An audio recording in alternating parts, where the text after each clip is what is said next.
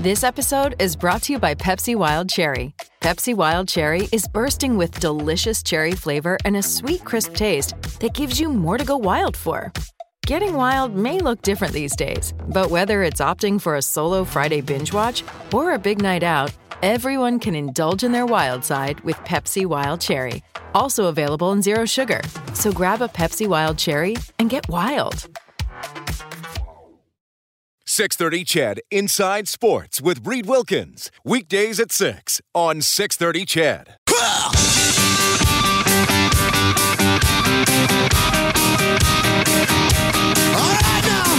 Edmonton's home for breaking news on your favorite teams. This is Inside Sports with Reed Wilkins on the voice of your Edmonton Oilers and Eskimos. 630 CHED.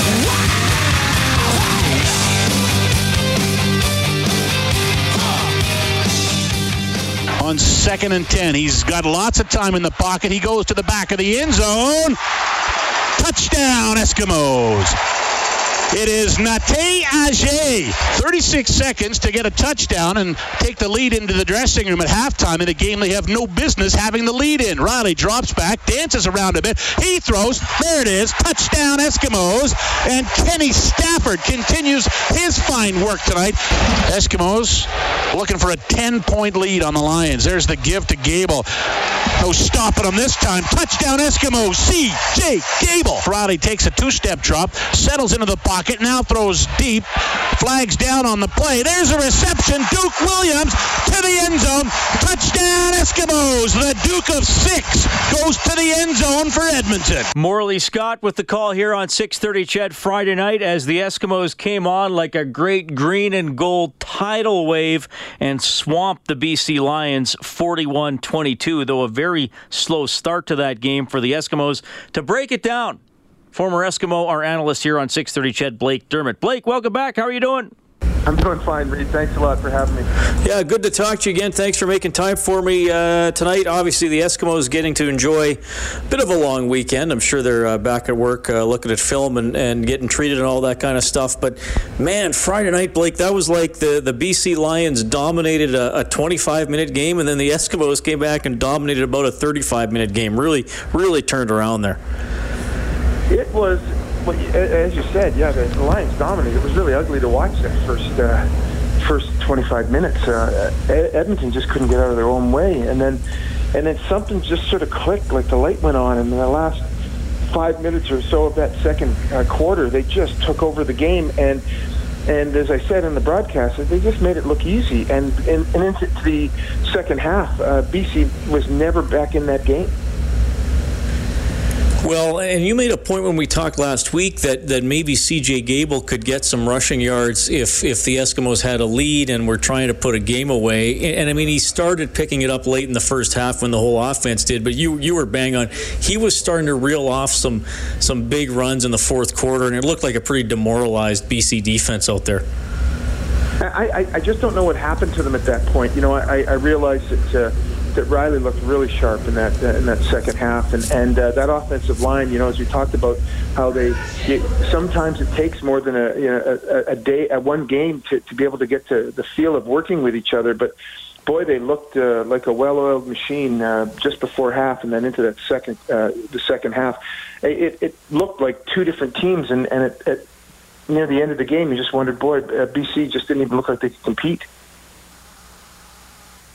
It was interesting sitting in the stands, Blake, because I wasn't at the Hamilton game. I was in Dallas for the NHL draft, but definitely the people around me, there was sort of a lot of held breath and, is this here we go again for about a quarter and a half before the Eskimos picked it up. But amazing, too, even though the Lions were in control, Blake, when it was 14-2, I was thinking about missed field goal, another single on a missed field goal, settling for a field goal around the 5, and I'm thinking, man, it could easily be 23-2 for the Lions, and instead it was only 14-2, and as often happens, leaving those points sitting there often comes back to haunt the team.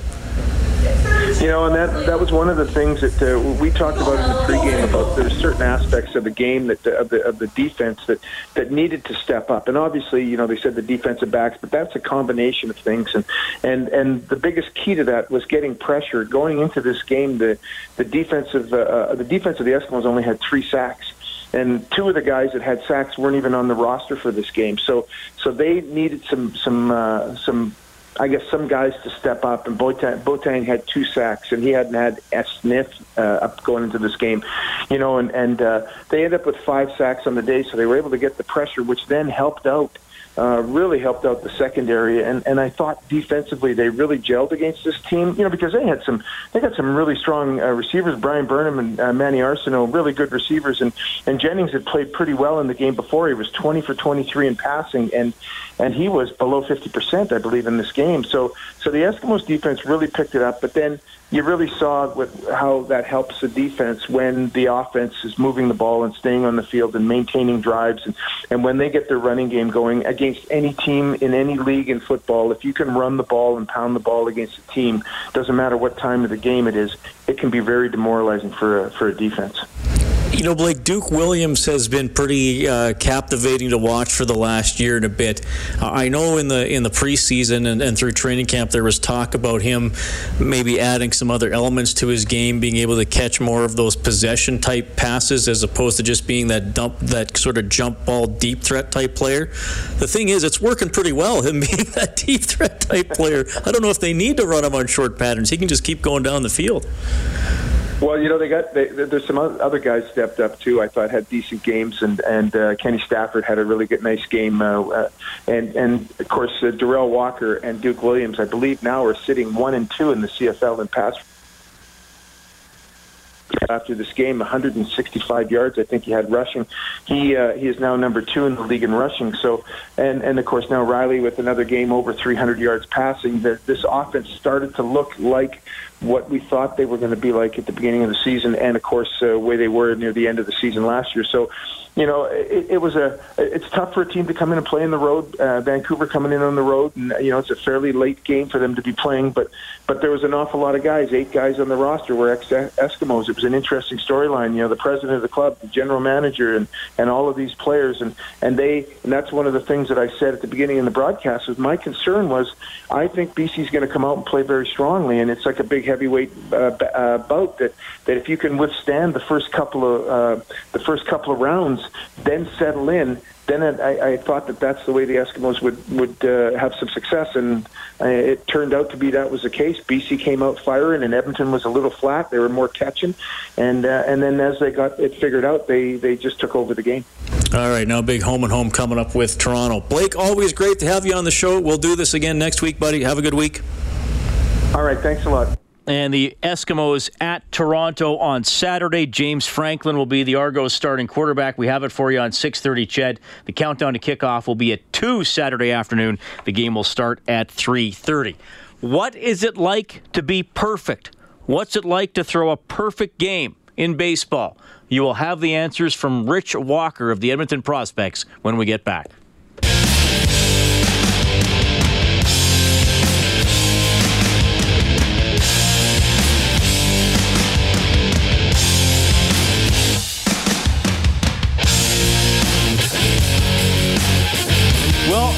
Excited to talk to our next guest, pitcher for the Edmonton Prospects.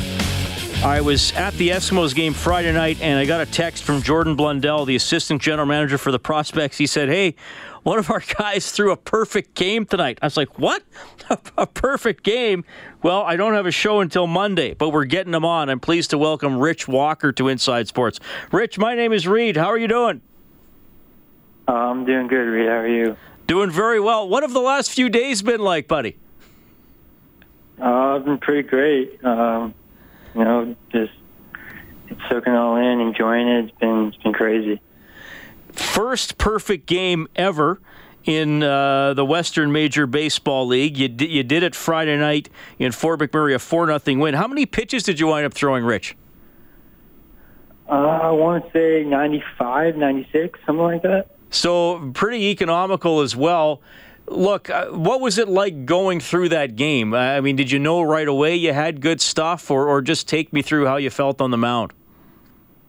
I mean, from the first inning on, we had a four spot in the first. That made me just immediately go into attack mode. I just started throwing strikes, and with that mentality, my stuff was just starting to move well, and just throwing the contact, and was just missing a lot of bats. Just first couple innings worked out great, and then just kind of kept doing it, I guess. When, I guess, if at all, did the possibility of a perfect game enter your mind? Probably when I finished like the seventh inning, because then I got back through the top three hitters, and I knew I only had 6 more outs, but tried not to let it get to me too much, so I'd stay focused on just continuing to hit my spots, and had a lot of trust in my catcher, Anthony Casati. He was making me feel really comfortable out there, just going with what he was seeing and calling, and called a really, really good game for me. Well, I'm glad you mentioned your catcher's name, because he's obviously a big part of it, so I'm glad you wanted to get that in there.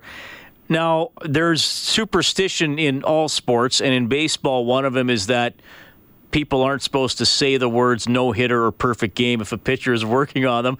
What were your teammates like around you in the dugout in between innings? Like, were they leaving you alone? Was it usual chatter? What was all that like? I mean, the first couple innings was just usual chatter. Like, guys were just giving me knuckles, saying, like, keep working, the classic stuff. And then I think, like, the fourth, fifth, sixth inning, everyone kind of was just, like, looking at each other. Like, no one was obviously saying anything, but, some guys told me, like, after that they were, like, giving me knuckles, and then, like, when they won't kind of realize it, they're like, oh, my, should I give them knuckles? Should I not? Should I? So it was kind of funny. All right. Rich Walker joining us on Inside Sports. Threw a perfect game for the Edmonton Prospects Friday in Fort McMurray. Tell me about the final out, Rich, just before and just after. I mean, just before I was pretty calm. I just knew I had one more to go. Just had to keep that focus. Couldn't let it get to me yet. And then through the pitch, saw the ground ball. Huggins, could immediately tell he had a great read on it right after it. Kind of just was watching, just like, oh, here it is. And then the throw comes, catch, he's out. I turn around, and you see Casati run at me. Spillman's got his hands up, and everyone's pumped. And there's just something. I had no words, and I still don't really. It's pretty crazy. Who's the first person or people you got in touch with after the game? My parents and my 2 best friends back in Arizona. Were they able to follow online, or did they not know until you got in touch with them? My dad was watching it live, so that was pretty cool. My mom just landed on a plane, so she was just watching it like on the replay on YouTube.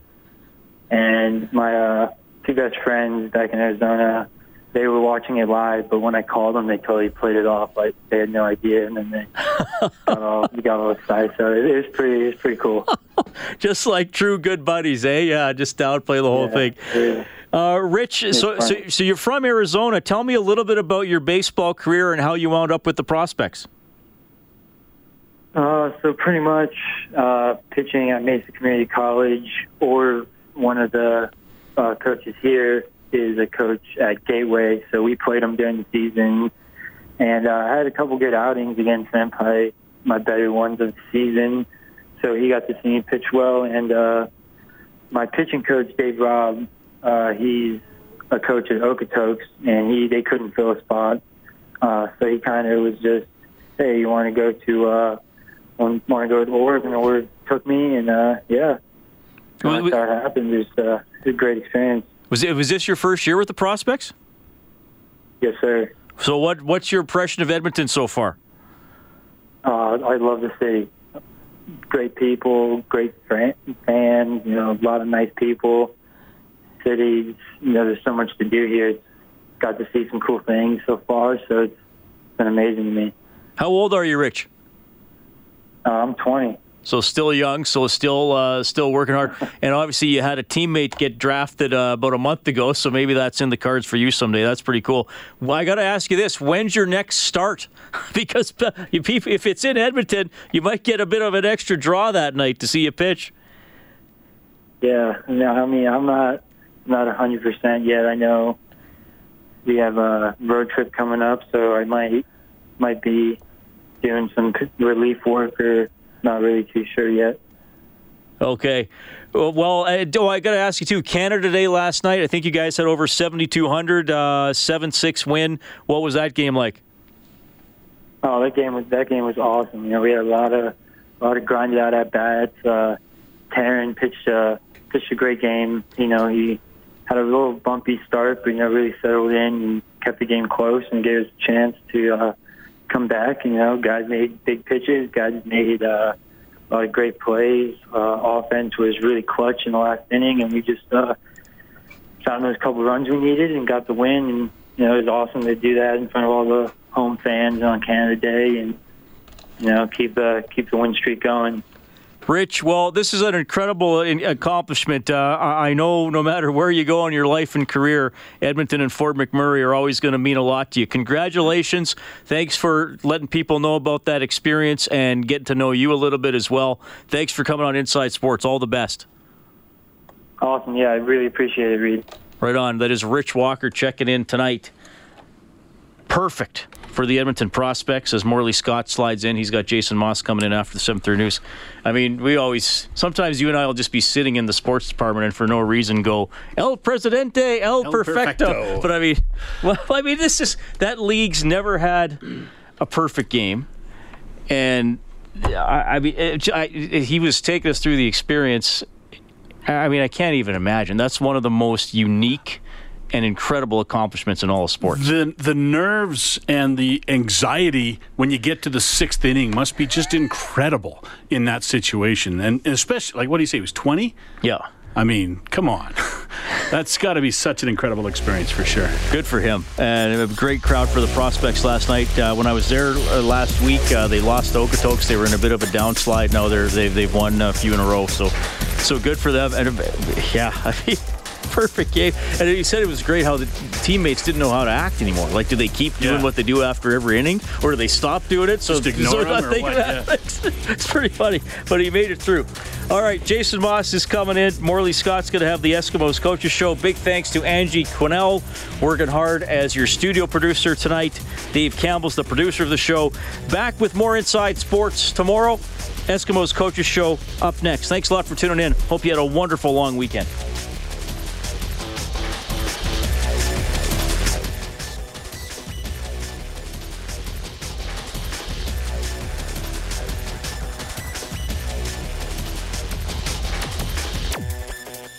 .630 CHED Inside Sports with Reed Wilkins. Weekdays at 6 on 630 CHED.